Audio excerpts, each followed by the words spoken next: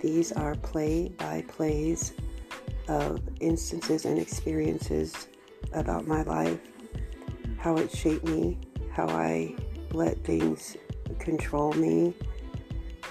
Just a swirl of my mind wrapped up in one. My conscious, my subconscious, and everywhere in between, which I'm assuming is my analytical mind. But these are play-by-plays of how I felt and equal to a summarization to how I feel about my life up until this point and what I plan to do about it.